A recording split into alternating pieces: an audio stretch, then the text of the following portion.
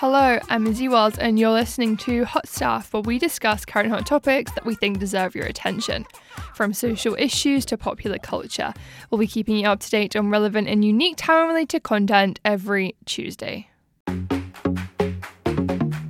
Now, on today's episode of Hot Stuff, I am joined again by Ivy Chen, who was the recipe developer and co-writer of Taiwanese cookbook Made in Taiwan, Recipes and Stories from the Island Nation. Now, since part one of our interview came out last week, Made in Taiwan has actually been named as one of the top cookbooks of 2023 by the New York Times. So congratulations to Ivy and Clarissa and the rest of their team.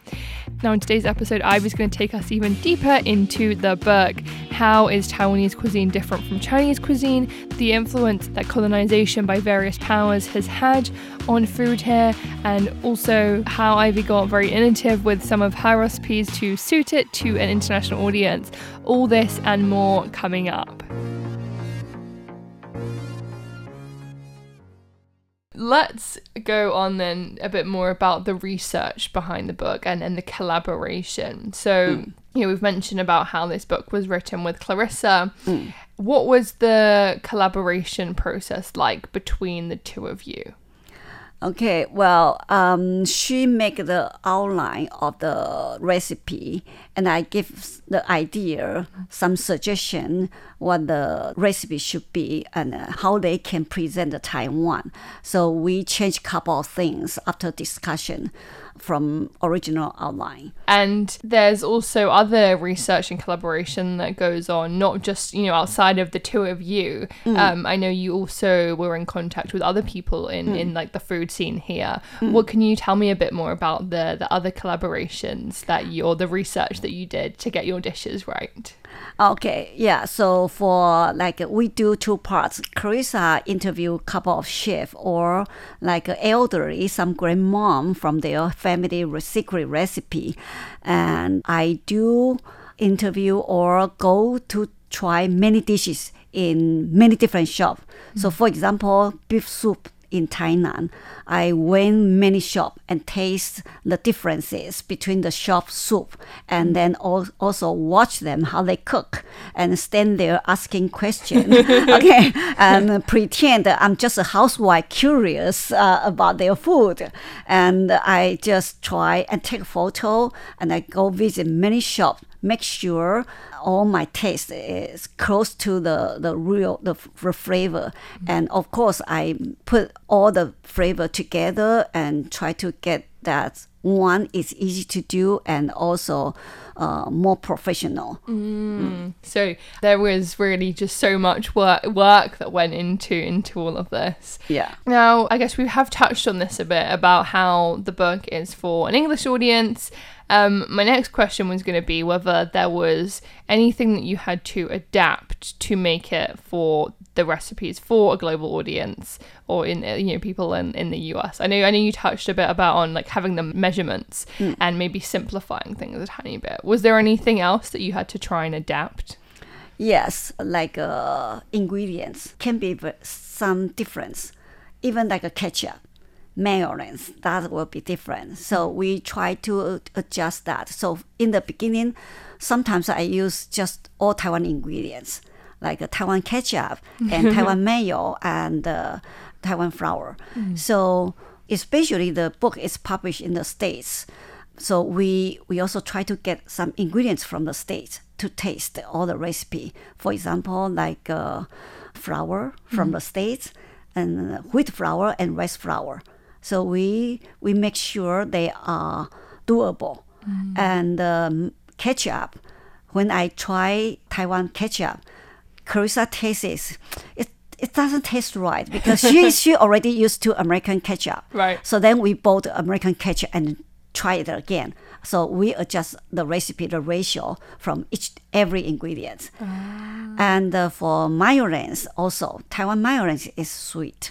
Probably you know that. And American is a bit saltier, but because Clarissa grew up in California, there's so many Asian immigrants, and they taste like Japanese mayonnaise, QP. So then we adjust the mayonnaise recipe based on QP. So most people do. That's very interesting. Yeah. A lot to think about. Yeah, so many. I cannot just cook whatever I like. Right. Okay, I cook, I live here, but I cannot use all Taiwanese ingredients. That's impossible for American. Right. Like all the other country. Yeah. But we try our best to write a note for all the changes. If you are, outside of Taiwan, that's great that you've kind of put in the time to adjust that. Because I do think in the past I've tried, because I've always loved Asian food, and I have tried certain things, but luckily I live in London. Well, I used to live in London, so there's quite a few Asian supermarkets. Yes. So you can buy ingredients, but still you have to find the specific Asian supermarket and try and find the ingredients there, and it can be a little challenging making sure that you have all the right ingredients. So it's great that I guess that you guys did kind of adjust it to make it easier for those not in Taiwan. Yeah.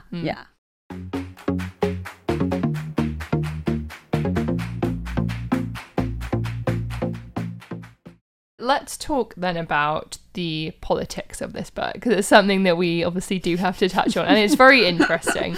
This book does put forward the case that Taiwanese cuisine is its own distinctive cuisine. So I would love for you to share, for those who maybe aren't too sure how that is so, what is the difference, or how is Taiwanese cuisine different from Chinese cuisine? Well, I have to say there's a couple of things really based on Chinese cuisine, but only the southeast part where our ancestors came from. Basically, most of Taiwanese ancestors came from Fujian province and Cantonese province. These two provinces just right across the strait of the other part. So the flavor is based on also the coastline village. So Taiwan is an island. So seafood dishes will be very similar. Like we can have very similar catch. And the seasoning also, we try to present the food itself. So it's like either steam or just cook in the water, make a soup. So that's a very simple seafood cooking. And make a Taiwanese different, unique. It's also, we collect a lot of influence from past centuries, from Dutch, from Japan, from new Chinese nationalist governor, and that's all make Taiwan different. And we use local produce. That's particularly important because Taiwan has very many places microclimate. Microclimate reflects to agriculture is it's available to grow many different type of food in a small area. If you move another small area, the climate change, then you can grow another different type of food. That's a treasure of Taiwan. So based on this, many food change in Taiwan, even they are rooted in China. So maybe it looks similar, but then the flavor, the taste, the combination, ingredients already very different from China. Thanks for sharing that. And you briefly touched on there as well about the different influences, which I think is as well, just whenever we're talking about like Taiwanese identity, really have to speak about those influences from the indigenous people here, the Dutch colonization, Chinese colonization, Japanese colonization. How has that influenced Taiwan's food? Let's talk a little more about those influences. Yeah, earlier time will be, we talk from Dutch time. It's 1924, they arrived Taiwan. And in that time, it's called Qing Dynasty. They rule Taiwan, but actually just the west part, not the whole Taiwan. And in that time, Taiwan is not well developed, but Dutch to do business. They just do business. But for business, they need to bring something to help. So they find Taiwan grow sugarcane very well. Then they brought yellow cow from Indonesia to Taiwan. Taiwan had buffalo from Penghu Island earlier than that, but it's not enough to grow sugarcane in the big scale. So the Dutch brought the yellow cow to Taiwan. And then you need labor.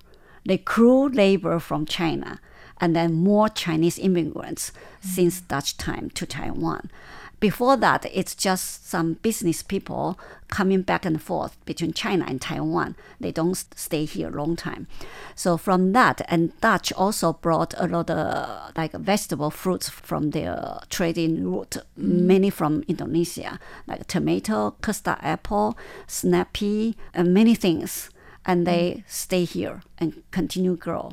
We still, like the snap pea, we still call Dutch bean in Taiwanese language, Helan Dao. Yeah, we still have the name. And then after that, there's Spanish, but not strong influence, more like location. It's not about food, but I always like to talk this. Spanish located in north of Taiwan. There's a place, Northeast Cape, called San Diao Jiao. And that is translated from San Diego. San Diego. That's a Taiwan language. Okay, so this is interesting it's history. A fun fact. Yeah. All right. And then after that, more recently is Japanese influence. They occupy here for 50 years. 50 years is really long enough to change a country, including language and culture and food. My parents were educated in Japanese. So they speak Japanese, they wear kimono, and they wear the wooden slipper that way. And then they also teach us very strictly. And the Japanese food influence is very strong, like a miso, particularly in Tainan. If you go to Tainan, you eat zongzi as a breakfast, you must order miso soup. That's a combination, no choice. The shop just sell zongzi and miso soup. You cannot order fishball soup, no.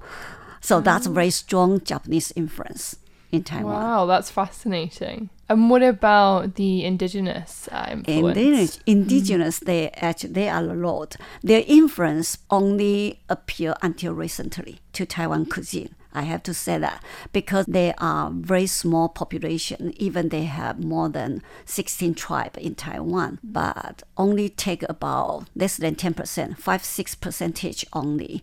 So in the past time, their culture was ignored or pushed down. Oppressed, like not recognized so much. But recently, because some produce only grow in indigenous tribe, in their territory area. So that's impossible that we use the ingredients, right? So for example, quinoa. Taiwan grow quinoa, indigenous species, different from Peru. Oh. We have our own quinoa, very tiny, just like you get your pencil, make a dot. That's our quinoa size. It's very difficult to grow. But indigenous grow that a very long time, and they use that, and now it's become superfood. People realize quinoa is very healthy, and then you can find quinoa in supermarket. That's amazing. Yeah. So that's a recently influence, like indigenous ingredient go to Taiwanese life.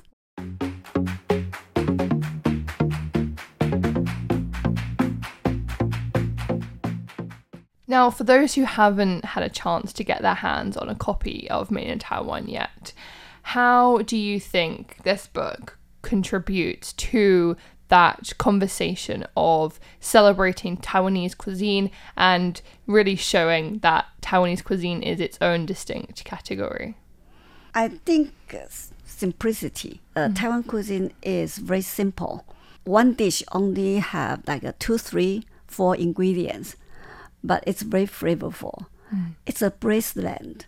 We have abundant good food, good ingredients here, and it's a small enough country, so delivery is short, and then we can keep the food very fresh, and that's make it different. I travel many times in China. It just won't be so fresh. Yeah. and I also wanted to briefly touch on actually about Taiwan's like modern day cuisine, and we kind of spoke about how, you know, at the night markets you might have a dish but it has something that's kind of got a different influence that you wouldn't necessarily think of like Taiwanese. Would you tell us a bit about maybe some of the dishes that you might be like, how do these two things go together? Well, I have to say Taiwanese are very creative people. It's not just in food. IT as well. Yeah. Taiwanese is smart. Yeah. And we create food like very fast. Bubble tea, how long bubble tea invented? The pearl tapioca bowl exists in Taiwan century ago. But make a brown color and put in the tea, it's just 4 decades. And then it's already swept to the world. Every country has that, crazy about it. So it's become a street food. And then most street food are creative, like a sweet potato bowl. It's a more recently treat in night market. But it's not just fry a sweet potato bowl. The vendor will ask you, what would you like you sprinkle? They have 6 different powder sprinkle on over your sweet potato, make it very flavorful, not just sweet. And that including curry powder, seaweed powder, and plum powder, and some others, cheese powder. So you can have this influence. Yeah. We just like all the international flavor in one. I love those different influences as well. It makes Taiwanese food really fun and also very tasty. Yeah, true. And love to hear about what it was for you in this cookbook, whether there was anything that you were particularly proud of. I try to use that not traditional tool to create the dish that is easy to do at home, like a rice noodle dish. It's look like a udon size, Japanese udon, thick rice noodle. And traditionally, we make the rice batter. It's a very soft batter. Well, no, like a paste, rice paste. And we have a special tool with many holes on a sheet of metal. And then we spread the rice paste over like a sheet. And then the noodle will come out underneath. So that tool is become less popular. But this noodle soup is everyday treat. It can be have a snack, can be for breakfast. So it's important we put this noodle in the book. And for our international audience, I choose potato ricer. So I changed the rice paste consistency, make it a bit firmer, so you can go through the potato ricer. Wait, what is a potato ricer? Potato ricer is that like a juice squeezer, like a cup shape, and they have like a lid, and the bottom of the cup has many holes. If you put your rice dough in the cup, and then you put the top like a lid, and you push it. It's almost like a garlic pressure. So it's like a huge garlic press. That sounds handy. You make a mashed potato, you use the potato ricer. And then I make my rice noodle with the potato ricer. Wow, that's very smart. Smart of you. I thought many times this idea just came up when I created this recipe. Yeah, I really appreciate all the effort gone into thinking about us foreigners. And then let's quickly touch on the feedback and the reception of this book. You know, it hasn't been out for a long couple of months, but it's had a real success so far. And what has the feedback been like that you have received? All the feedback I got mostly from my customer, my students. They came to my class. I kept asking them where they are from and if they heard about the book. And they are all very excited to come to Taiwan and visit me. And somehow they think, oh, that can be very difficult to make the dishes. And when they just got the book, but when they were in my cooking class, they were so happy. I make things easy because I try to simplify the process. But the most important is I ask everyone to taste all the flavor of the ingredients, all the sauces. You need to know what the ingredient you use so you can cook it properly and you can season it properly. So then after everyone tastes the sauce, they feel they are more confident to cook the dish. And so after they taste the food, they are also very happy. So this is the feedback I got from my guest. I'm going to have to get enrolled in one of your classes.